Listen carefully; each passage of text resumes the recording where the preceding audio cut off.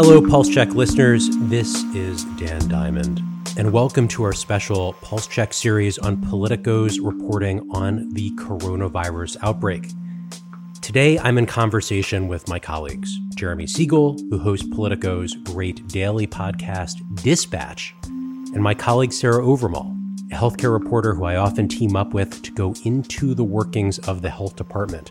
We're talking about Dr. Rick Bright, the ousted vaccine expert turned whistleblower, testifying on Thursday in front of the House Energy and Commerce Health Subcommittee. Here's our conversation. So I'm curious, both of you, when you started out reporting... This should be good. This should be good, yeah.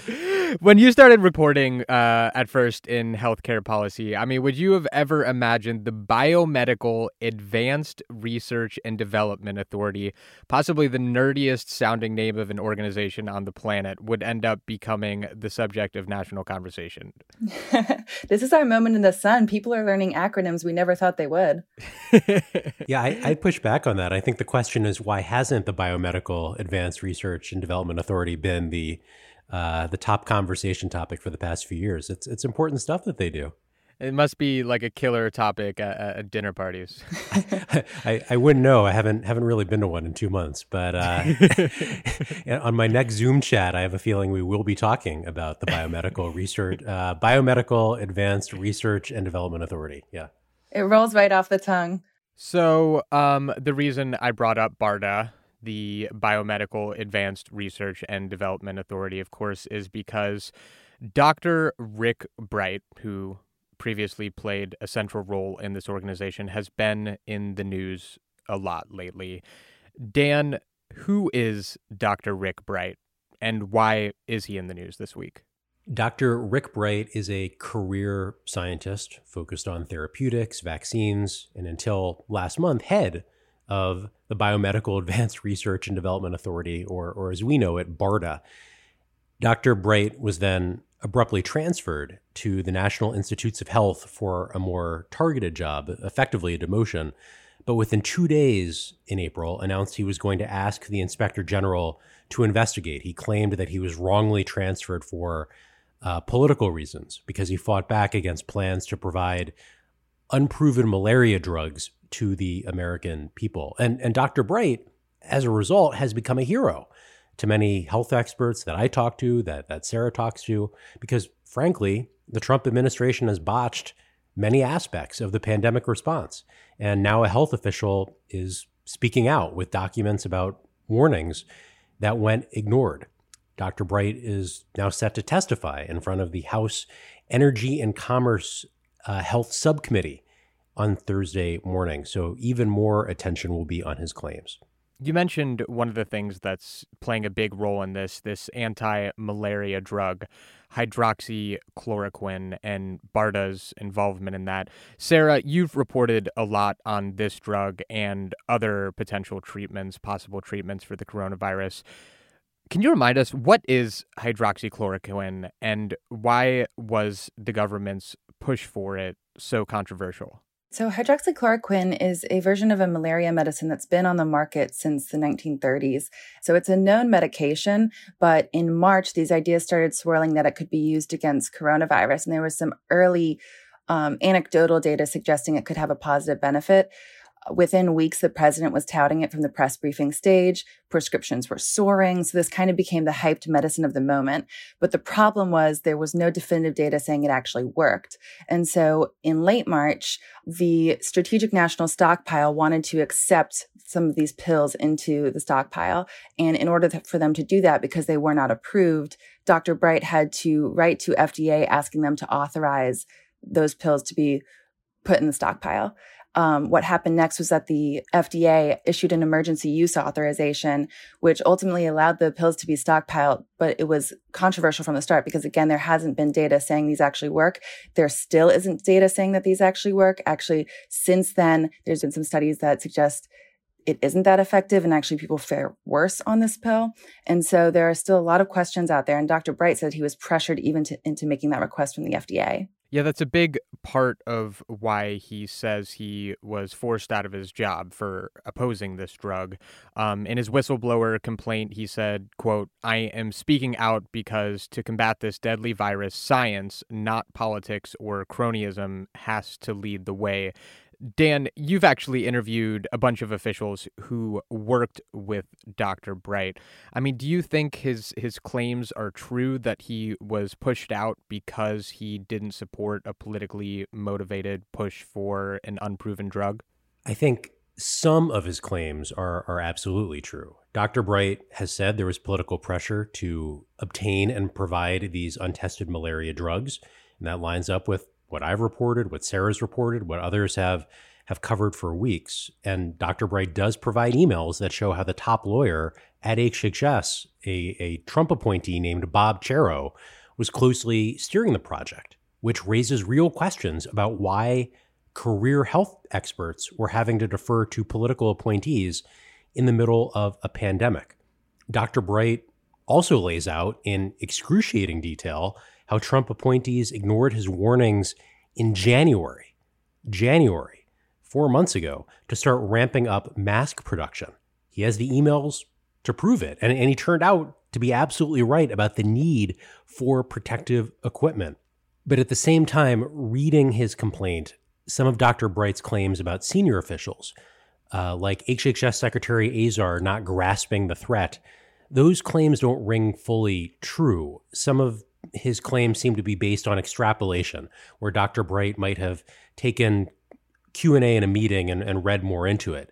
I think the execution by HHS was obviously lacking, but Secretary Azar and Robert Kadlec, who was Dr. Bright's boss, were thought by some to be alarmist for the warnings that they were simultaneously issuing about the potential pandemic at the same time that Dr. Bright said they were ignoring it.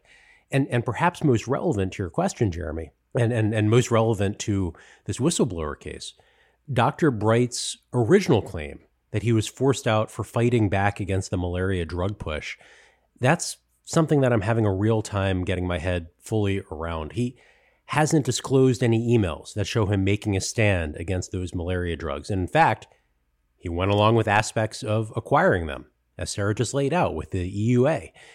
Dr. Bright's transfer didn't happen for several weeks until after that decision. And my understanding, I believe Sarah's understanding, was that the last straw for Trump appointees was driven not by Dr. Bright's resistance to the malaria drugs in March, but by internal emails that he's now acknowledged that he leaked to Reuters in April. And most relevant to his claim, I had spoken to current and former officials as early as last year and well before the pandemic, who laid out a bunch of management complaints that they had about Bright and told me then that the Trump administration had wanted him gone, that it was only a matter of time. In fact, one told me that Dr. Bright would be moved by Valentine's Day. I think there's a debate about whether ousting a vaccine expert in the middle of a pandemic is the right time to do that, but that's a separate question to whether Dr. Bright was moved because he was pushing back on malaria drugs. I mean, President Trump has, said multiple times that he didn't know who Dr. Bright was, and then, has gone on to call him a disgruntled employee, that he's, just doing all this because he's disgruntled about being moved from his post at BARDA. Sarah, what do you make of all of these layers and what's at the center of it? From the time that he was removed, 2 days afterwards, he alleged that it was over this hydroxychloroquine push and his resistance to that medicine. As Dan laid out, there are a few questions to that claim, but in his complaint, he also fleshes out a multitude of things that he was worried about. Another thing that I think is going to be something we'll be thinking about for the months ahead was whether we were prepared for vaccine development and manufacturing of vaccines. So he claims in his complaint that he sounded the warning light on this too, along with a few other things in January when he was saying that we need to be taking this more seriously. Whether that's true or not, I think that's what is central to this, is fingers are being pointed about who was ready, who was prepared early on in this pandemic, and if things could have gone differently had someone been listened to. Only time's going to tell whether we are prepared for things like vaccine production, but I think that Bright is trying to lay out a narrative where he would have led us through this better than some of the other people that are in charge right now. And so President Trump is, of course, trying to distance himself from that, but he also has to lean on these officials that he has right now in these places that are going to have to deal with these matters that Bright has brought up in his complaints. Well, Dan, does it really matter why Bright was forced out? I mean, if he is potentially raising major concerns about, different political problems going on inside of these organizations that are central to the country's response to the coronavirus pandemic, what's the bigger story here? It's a tough question that I've spent days thinking about. The importance of having whistleblowers, that's essential to the work that Sarah and I do. We love the idea of whistleblowers. They're brave. They're shedding light where it needs to be cast. So I do think the bigger story here remains the Trump administration's response, or often lack of response, to the pandemic in the early days. But part of being a reporter is also telling the full, fair story. And I think even as Politico has written many stories that rightly hammer the Trump administration for its screw-ups during the pandemic, and Dr. Bright is a perfect source to talk to about some of those early problems, we also can't conveniently forget the full story. And in my case, several people told me months ago that Dr. Bright was going to lose his job for very different reasons than why he now says he lost his job. And I think that gets to a second issue here, that for Dr. Bright, as a whistleblower who just released a very detailed complaint filled with explosive allegations, so much rests on his credibility, his personal credibility. And that means that we have to tug on these threads. And what is tough is tugging on the one thread about why Dr. Bright says he lost his job, and knowing that his claim may not be the whole truth at best. And that makes someone like me that much more wary before embracing all of his claims, and why we need to vet these complaints before accepting them as the full truth. Regardless, he is out of his job. I mean, Sarah, has the fact that Bright's been pushed out, has it set back the government's efforts to fight the pandemic, to develop treatments and vaccines? Some people certainly think so. I've talked to former and current officials that are worried about that very thing. But I've talked to others who say, he was one person, he was a knowledgeable person, but there's plenty of those in BARDA and in FDA who are leading this development push. And so a lot of people have pointed, for instance, to FDA's director for the department that reviews vaccines, Peter Marks, and said that he's been leading this in Bright's absence and probably will be the person to accelerate vaccine development. But like I said earlier, he raised a few concerns in his complaint about vaccine production that I think are going to be really relevant in the months ahead, because we've talked a lot about how to get a successful vaccine through the lab, but we haven't talked about really how to scale that up to hundreds of millions of doses that people are going to want as soon as it's known that we have an option out there. And he alleges in his complaint that we are already on bad footing with that we already have glass shortages and things like that. So those are parts of his complaint that really could pan out to be true. And it will be less important whether he was the one to first raise those within HHS. It'll be more important in the coming months to see whether anyone in HHS prepared for that possibility. I want to put this question to both of you. Bright will be testifying today.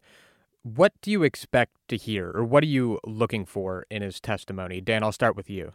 Well, Jeremy, you mentioned how the world is now paying attention to health reporters and organizations like BARDA. I think this hearing will be a prime example of that. People are locked in their homes. They're curious about the pandemic. I would not be surprised if this hearing gets a record TV rating for the number of people simply tuning in out of curiosity.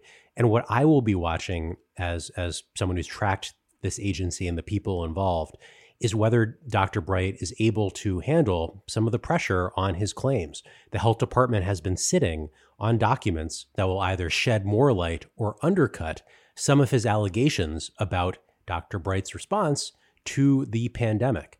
Was he receptive to every opportunity to pursue vaccine research? He has said that HHS stood in the way. HHS is probably going to push back and say there were more opportunities available to him than his claim would make it seem. But I also think that Dr. Bright's team will have prepared him quite well. He has retained the lawyers who worked on the case of Christine Blasey Ford, the accuser of Justice Brett Kavanaugh. He's working with the Democratic publicity and strategy firm, SKD Knickerbocker. His spokesperson used to work for Joe Biden in the White House. These are heavy hitters. And I can speak to that having written some articles about Dr. Bright. But they will have tried to ready him for this moment. And it will make this hearing not just one that we're all watching for the insight into the scientific process, but also a politically charged moment that some want to have as a referendum on the Trump administration's response to the pandemic so far. Sarah, what are you going to be watching for? At the heart of everything that Dr. Bright is alleging is this accusation that the White House has politicized science and politicized the chance for a coronavirus cure. And so I think that's why, like Dan said, we're going to see potentially sky-high ratings on this hearing, and why people are learning what the Biomedical Advanced Research and Development Authority is. And I think that is really what's going to be the most important thing. He alleged in his complaint that there were, even before this hydroxychloroquine pressure, a few contracts awarded through BARDA to people close to the White House, to lobbyists or friends of the administration. But HHS has lobbed the same accusation back at him, saying he favored Johnson & Johnson for vaccine development. So I think that's going to be really hammered out today by Democrats and Republicans alike, who are going to want to know more about these contracts, who favored them, whether there were measurable impacts from those decisions.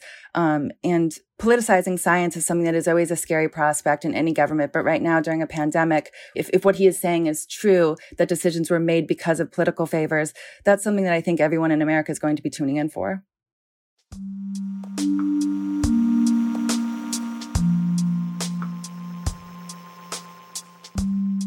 All right, that's our show for this week.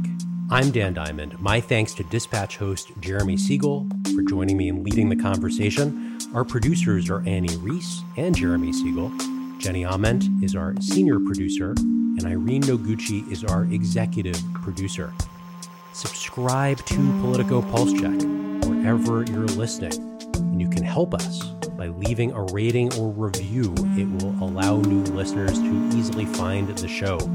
You can follow Politico's coverage of the coronavirus outbreak in 2 newsletters: our Politico Nightly newsletter, rounding up the coverage every evening, and Politico Pulse, which I co-author in the morning and sets the tone for the day. Thanks so much for listening, and we'll be back with you again next week.